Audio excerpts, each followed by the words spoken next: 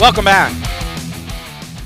I'm Adam Epstein. You're listening to AWOD Radio here on the new Sports Radio 910 The Fan, now at 105.1 FM here on a Friday, January 19th, 2024. But for some reason, Commanders, Redskins, Washington football team Twitter is stuck on 2012 to 2016, the RG3 era. Why is that?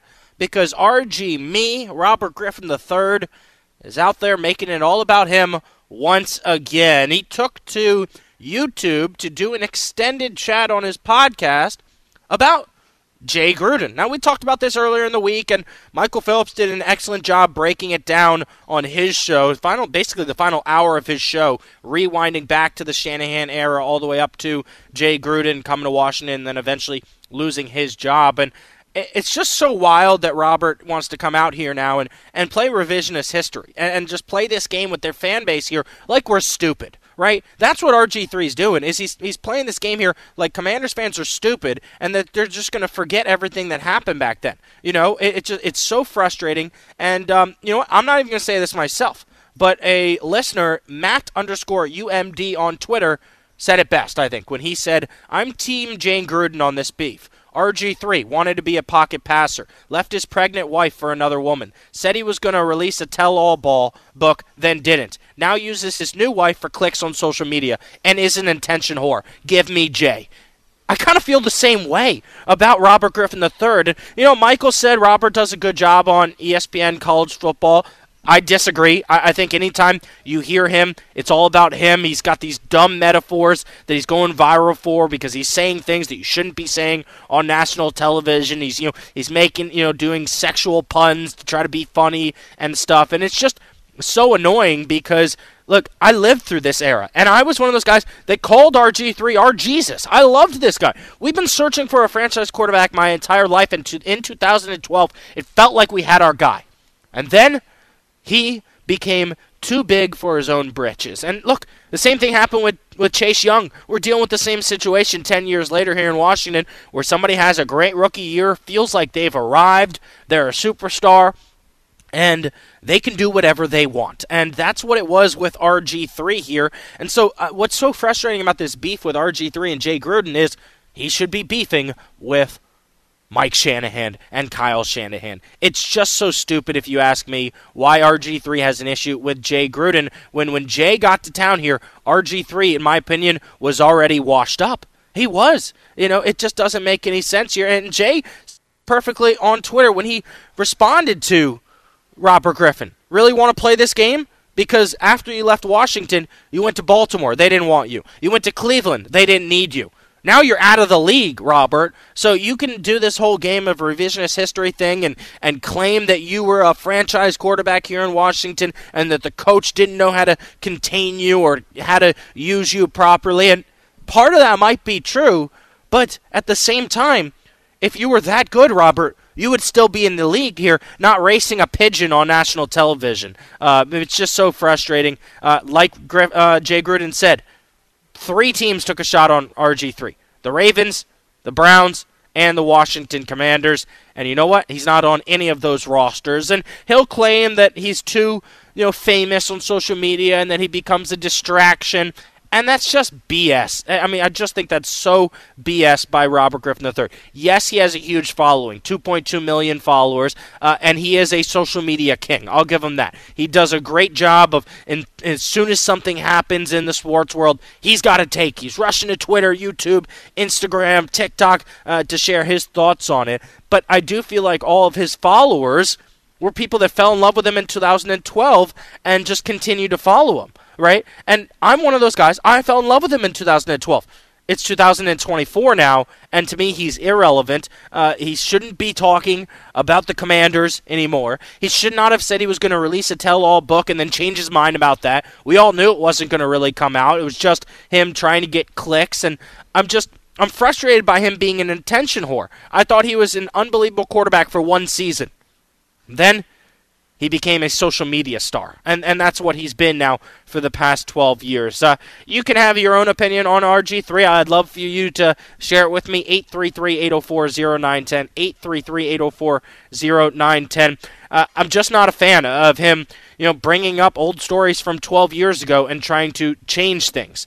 That's not the way we all remember it. And RG3, oh yeah, Jay Gruden was not your coach in 2012 or in 2013 when you were all in for week 1 or in 2014 when you really stunk and they gave Kirk Cousins a shot, or then in 2015. You just stayed on the roster because Dan Snyder was your buddy. That's why you stayed on the roster, Robert. You should have been traded after 2013 when you still had some value in the league and Washington could have gotten a few picks. Jay Gruden's not the best head coach, but man, in my opinion, he knew how to coach offense. Jay left Washington unsuccessfully here because he went through 2 or 3 different defensive coordinators. And the defense always stunk here when he was in town. But Jay Gruden and Kirk Cousins were great together. And Washington won 9 or 10 games a few seasons with Jay Gruden. And so, look, I just don't think RG3 can completely blame Jay for the way his career turned out, especially when the fact is that he had stops in other locations. Let's go back to the phone lines, 833-804-0910. We've got Ron in Richmond. Ron, you're on the fan. Hey, I don't understand. Why do you guys hate this guy so much? He's a media whore just like the rest of the people out there. This is the way of the world now. And the other, because he's trying to change things, right? That's what I would argue, Ron. Is he's trying to change the history. Okay, but who doesn't nowadays? Come on now, we got a guy that's been president that does it all the time. Okay. But that's okay. But we're gonna leave that alone. But here's the other thing. And why are you guys trying to make Jay Gruden into a great coach? He's a bum. He's been a bum. I'll tell you exactly. I'll give you, proof that he's a bum. He did. Hold on. He did have a better winning record than Ron Rivera. All right. So if he's a bum, what's Ron Rivera? Both of them are bums. Both of them. Okay. Because let me tell you why. Tell you why. If Jay Gruden was that great, how come he hadn't had an interview for a coach since he's been gone? I'm not. I don't think. Here's the thing. I'm not saying Jay Gruden was a great coach. I do think he was a good offensive coordinator, and he had success with Kirk Cousins. Okay, but listen, I think the proof is in the pudding, sir. When you're good, you recognize it. Obviously, he's not good because no one's bothered to even bring him in for an interview. So, I agree, but wouldn't you? Wait, hold on, Ron. Would you say the same thing about RG3? Because obviously nobody's given him a shot to be a starting quarterback again. Well, listen. I'm not a Robert Griffin fan. Okay. I think he's a sicker fan. I've never been a Robert Griffin fan. I think he's a glory, whatever.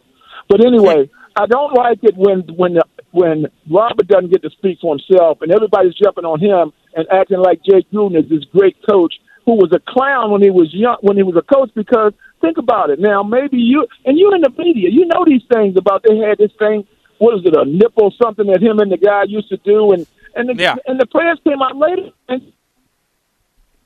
So, Ron, what I would argue is that RG3 brought this. I would argue that RG3 brought this on himself. He's the one that responded to Jay Gruden saying, hey, you're the one that failed me. You didn't have the staff to support me. On that staff was Kyle Shanahan, head coach, Mike McDaniel, head coach, Sean McVay, head coach, Matt LaFleur, head coach, Raheem Morris, DC, Bobby Slowick, OC. RG3 is the one that blamed Jay Gruden and the staff. Look at how much success that staff has had. Well, no, but I'm not trying to defend RG3. Believe me, I'm not. But I'm saying, let's not make Jay Gruden into something he wasn't either, because obviously, we're not privy to everything that happened there with RG3 either. Let's be realistic now.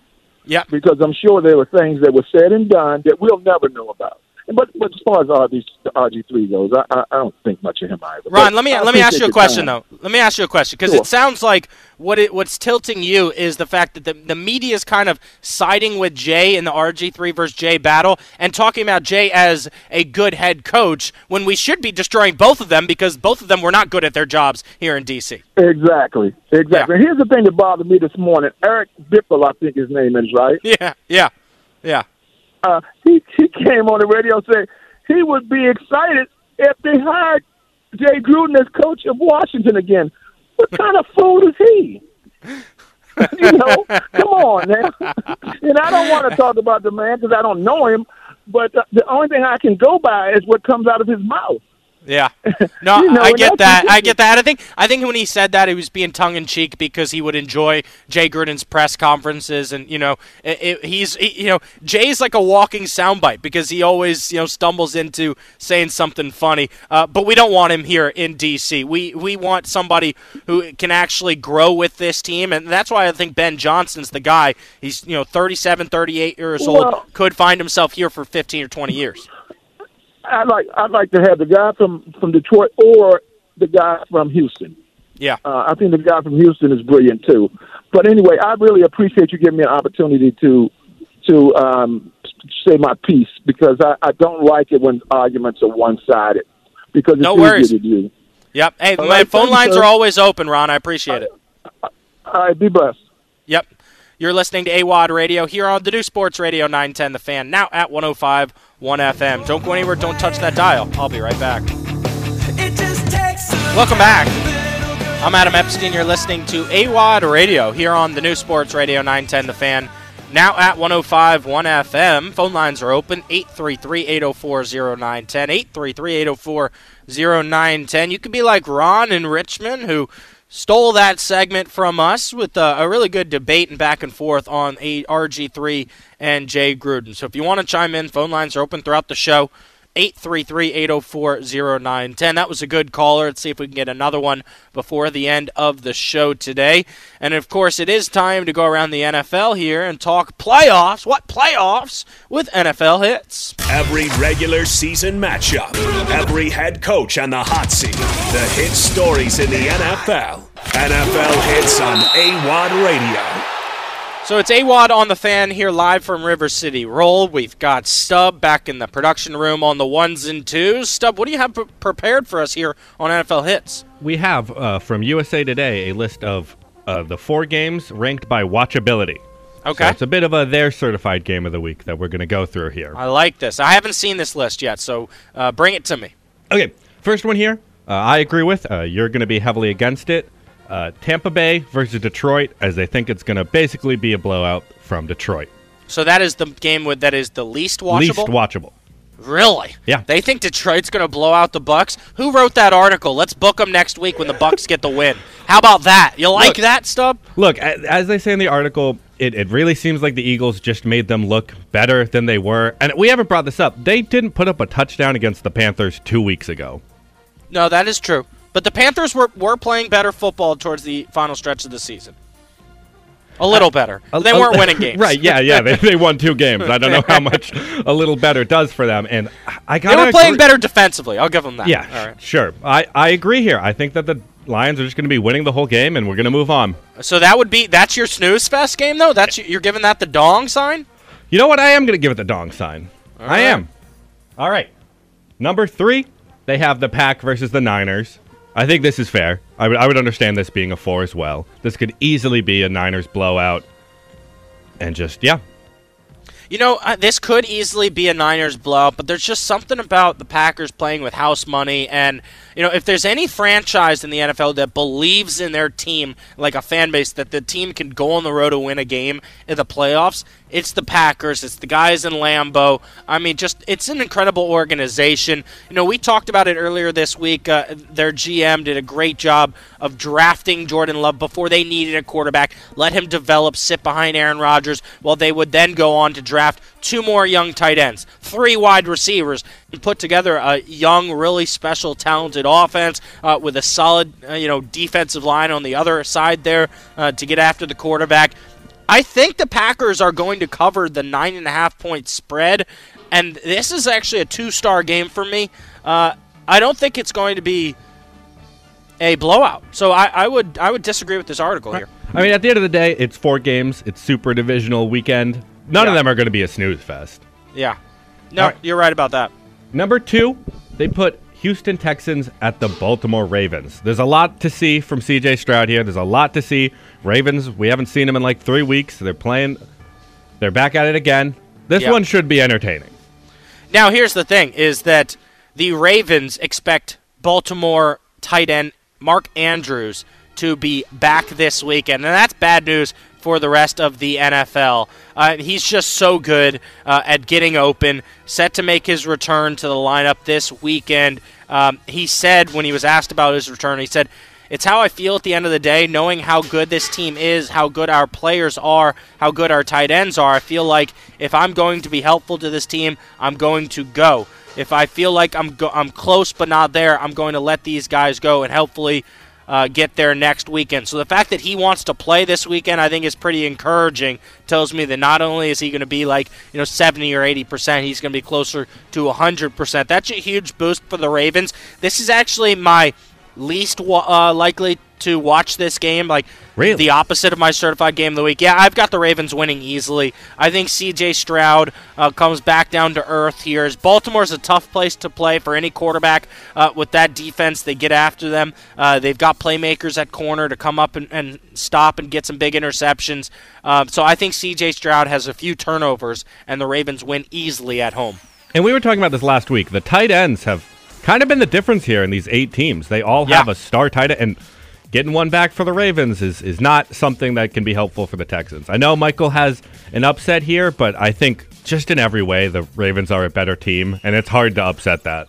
Yeah, no, I'm with you there. So that means that the most watchable game is the 6:30 CBS game on Sunday night with the Chiefs at the Bills. I see this game going 2 ways. You tell me what you think, Stubb. I say, number one, Chiefs win with a field goal at the buzzer. Patrick Mahomes does it again, drives down the field, game-winning drive. Chiefs advance to the AFC title game. Or the Bills win by double digits, and the Chiefs just completely fall apart. I think it's going to be the first one. I hate it.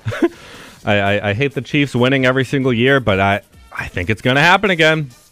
Yeah, I mean, look, this could be Buffalo's year, right? I mean, Joe DiBiase, Sneaky Joe, did do a good job of convincing me, hey, they figured out their offense because now they can run the ball with James Cook. They're playing well on defense, and oh yeah, the last few times they lost to the Chiefs, it was in Arrowhead, not from Orchard Park in Buffalo, where they are really good. But I'll point back to last year's playoff game where they had home field advantage and couldn't beat Cincinnati and the Bengals. So I do think the Chiefs come to Buffalo and get the win. So I will give you my official picks on record before the end of the show today. And, of course, we'll close the show with the certified game of the week, guaranteeing football fans around the country will enjoy this contest. If you want to chime in, it's 833-804-0910. 833-804-0910. We'll discuss the Packers going to California to face off against the Niners with Mike Spofford, editor for the Packers website at 1:30. That's coming up next on The Fan. Welcome back. I'm Adam Epstein. You're listening to AWOD Radio here on the new Sports Radio 910 The Fan, now at 105.1 FM, broadcasting live from River City Roll here in Scott's Addition. Don't call River City Roll just a bowling alley. There's live music, entertainment, really great beer deal. You can get a $10 pitcher of River City Roll beer anytime there's a football game on, chef-inspired menu. I was actually here last night, had the double cheeseburger is really good. The chicken sandwich my friend got is spicy and delicious. So some really good food here. Come on out to River City Roll this weekend. Tell them AWOD sent you. And the Green Bay Packers, I would say, are playing with house money after going to Dallas and defeating Big D, an incredible defensive performance as Dak Prescott had one of his worst games of his career against this Packers defense. And now they head to San Francisco for a tilt against the Niners. Joining us right now to preview the game on the Hadid Mercer Rug Cleaning Hotline, editor for Packers.com, it's Mike Spofford. What's going on, Mike? Not too much. How you guys doing? I'm good, man. I appreciate you joining the show again. And, before we get to, this game Saturday night, let's rewind to last week. I mean, what are a few things that you think led to the Packers dominating the Cowboys? Well, I mean, it started with just getting off to the fast start and marching right down the field on the opening possession, 75 yards, took about 8 minutes off the clock. Really felt the Packers kind of pounded away with the run, even though they didn't bust any big runs on that opening drive, but they just stuck with it, and I think they kind of put the Cowboys on their heels there. And then, you get the interception from Alexander, sets up the second touchdown, and you get the pick six later in the second quarter from Darnell Savage, and suddenly you've got a big lead, and Dallas is completely out of their game plan, and the Packers are just looking to play ball control on offense, and really the offense had a hot day. The defense got those two big turnovers in the first half, and the Packers were just in command start to finish. Yeah, I mean, you called it last week. You said, hey, if they can win the turnover battle and get off to a fast start, they've got a chance. So what would you say are the keys to victory for Green Bay to steal a road win against the Niners?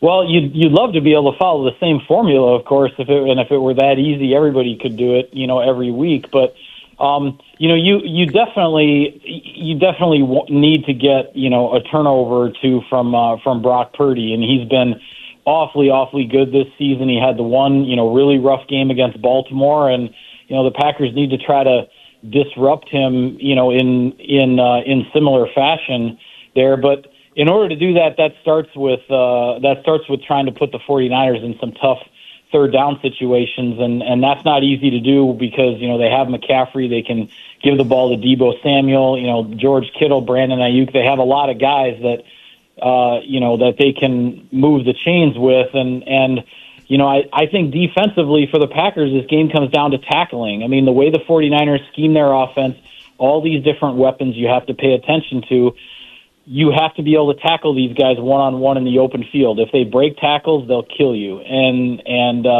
But if you make the tackles, it's going to give you some opportunities on third down to maybe get off the field. So that's what I see on that side of the ball. Offensively, you just want Jordan Love and these guys to keep doing what they're doing. I mean, this offense has really been on a roll for the last 4 games now, rolling up big yards and a lot of points, and they need to stay in a rhythm, and I think that rhythm starts with Aaron Jones.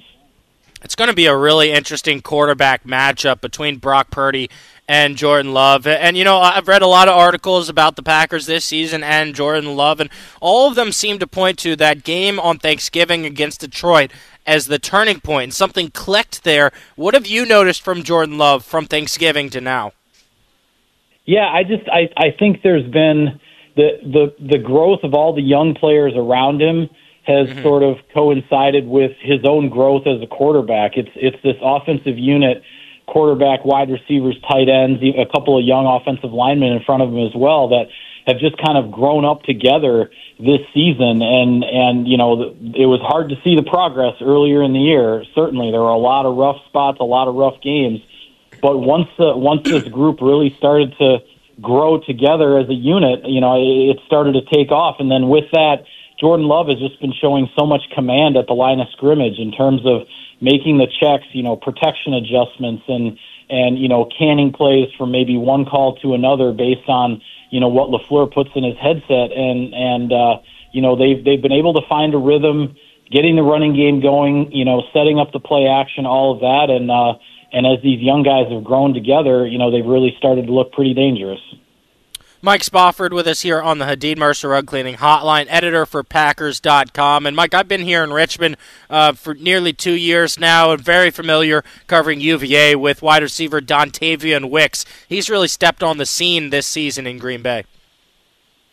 Yeah, he absolutely has. He's been really, really impressive. And I think, numbers-wise, I think he would have done even more if not for dealing with some injuries and whatnot along the way. But he's been really impressive. There was a couple of games in mid-season. He dropped a slant pass near the goal line against the Vikings, and then he had a play against the Rams where he caught a pass and then actually kind of fumbled on his own as he tumbled to the ground and created a turnover. And since those two really negative plays for him, he's been absolutely outstanding. It's like he used those mistakes as fuel. He's shown really sure hands. He's running really good routes, and Jordan Love trusts the heck out of him. Whether it's against the blitz, whether it's a simple possession route to move the chains, whatever it might be. Dontavian Wicks has become a really, really big part of this offense. Mike, I'm sure you've seen the graphic everybody loves to talk about, 2012-13 Washington Redskins with Kyle Shanahan on the roster, Sean McVay, Mike McDaniel, Matt LaFleur. How do you view Matt LaFleur as a head coach? I mean, it felt like for a time he was a rising star, and then he didn't get enough credit. I feel like he deserves more credit for how this team moved on from Aaron Rodgers and just continued to have success.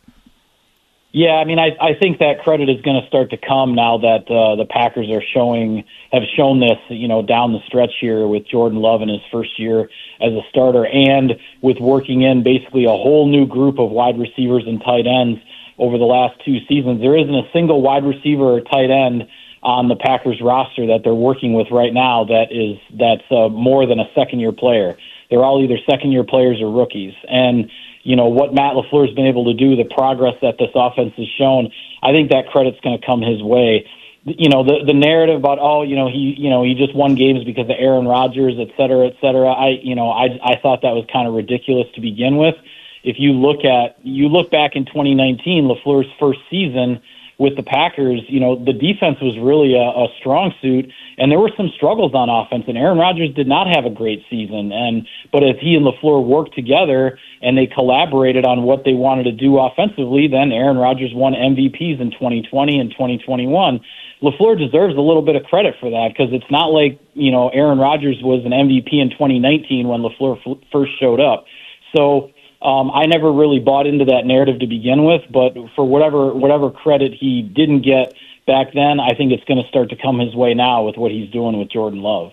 How do you think Green Bay can take advantage of maybe a little rust with the Niners, having had last week off? Yeah, that's where I think the fast start, maybe kind of comes into play here, because who knows whether they're going to be rested or rusty, right? That's like the age-old debate. But if the Packers get off to a fast start and kind of knock them on their heels a little bit, then see what happens and see how they react. If the 49ers are not in command of this game, which has their game has been to blow people out. I mean, they've won. I believe only one of their 12 wins this season was by only one score. So they take command of games, they pull away from people, they put teams away. If the Packers don't allow them to take command of the game right away, see how they react, and maybe you can take a little bit of advantage of them not being able to find their rhythm right away. Mike, what is the Packers' history at Levi Stadium? Not great. Yeah. I mean, back in 2019. The Packers lost a big regular season game there, then went back there for the NFC Championship, and it was there because of the regular season result that year, and they got blown out. Then in 2021, the Packers actually pulled out a last-second victory on a long field goal by Mason Crosby. Aaron Rodgers, I think, had like 37 seconds or something like that on the clock, and no timeouts, got the Packers into field goal range, and Crosby hit the kick, and Green Bay got the regular season victory there. But then that year in the postseason, San Francisco came to Lambeau Field and knocked the Packers out when the Packers were the 1 seed, with the bye, and the 49ers were the wild card team that had kind of gotten rolling. So postseason-wise, the script is kind of flipped this year in terms of the position of these two teams and the location of the game. So we'll see how things go. Going to be a good matchup of two historic NFL franchises. Mike, thanks so much for the time, man. I appreciate it. Yeah, you bet. No problem. Thanks for having me on. Yep, that's Mike Spofford, editor for Packers.com. I'm Adam Epstein. You're listening to AWOD on the Fan. Welcome back. I'm Adam Epstein. You're listening to AWOD Radio here on the New Sports Radio 910 The Fan, now at 105.1 FM, broadcasting live from River City Roll here in Scott's Addition. New rule on 910 The Fan. On Fridays, we roll, and next Friday we will have a bowling challenge between Michael Phillips and myself. And Stubb, I think MP is in trouble. I am hot today.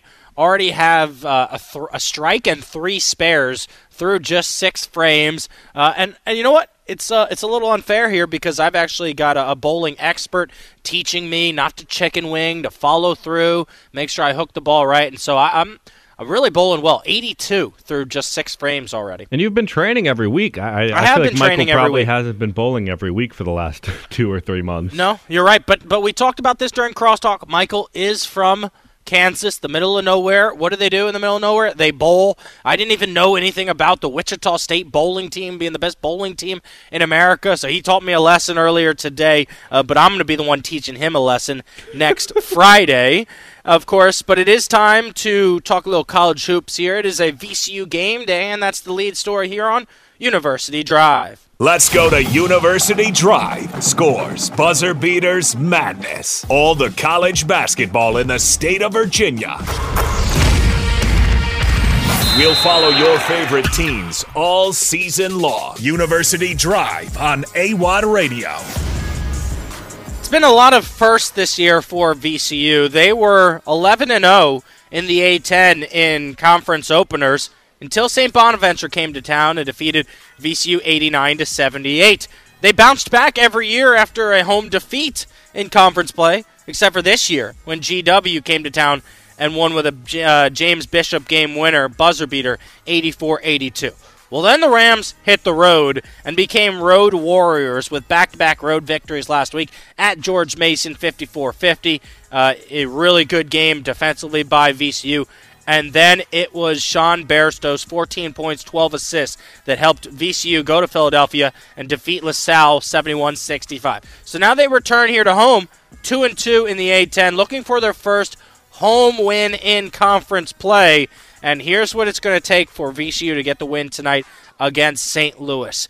Number one, we need consistent scoring down low from the front court. Christian Furman, Toby Lawal have been really good at times this season. At times, they've disappeared on the offensive end. So I need the two to combine for double-digit points. Got to have a good game from Max Scholga and Sean Bairstow. Of course, Bairstow wears 7, Scholga wears 11. I've dubbed the pair 7-11. When they're open all day, 24/7, like the real 7-11, the Rams seem to be unbeatable. But I don't think they've had a great game at the same time at any point this season. Part of that is because Sean Bairstow has only returned for the past 6 games. And then the third key, it's going to be bench scoring. VCU's been at their best this year when they're getting double digits from somebody off the bench, whether it's Jason Nelson, Fats Phillips, or Joe Bamasil. And I think it's going to be Joe Bam to go ham for the Rams tonight. Look, he's one of his last 10 shots from the field. He's a much better shooter than that. I think he's going to start shooting more in the flow of the offense. I think Coach Odom's actually going to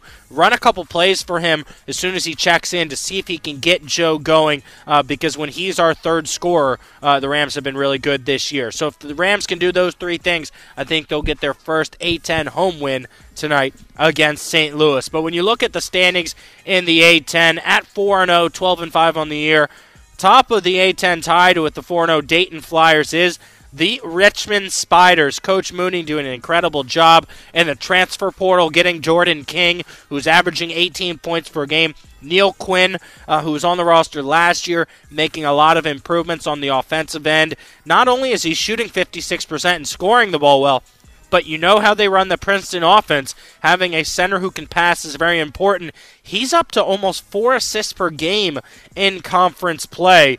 And, of course, they're 4-0 and coming off of a come-from-behind win at Duquesne.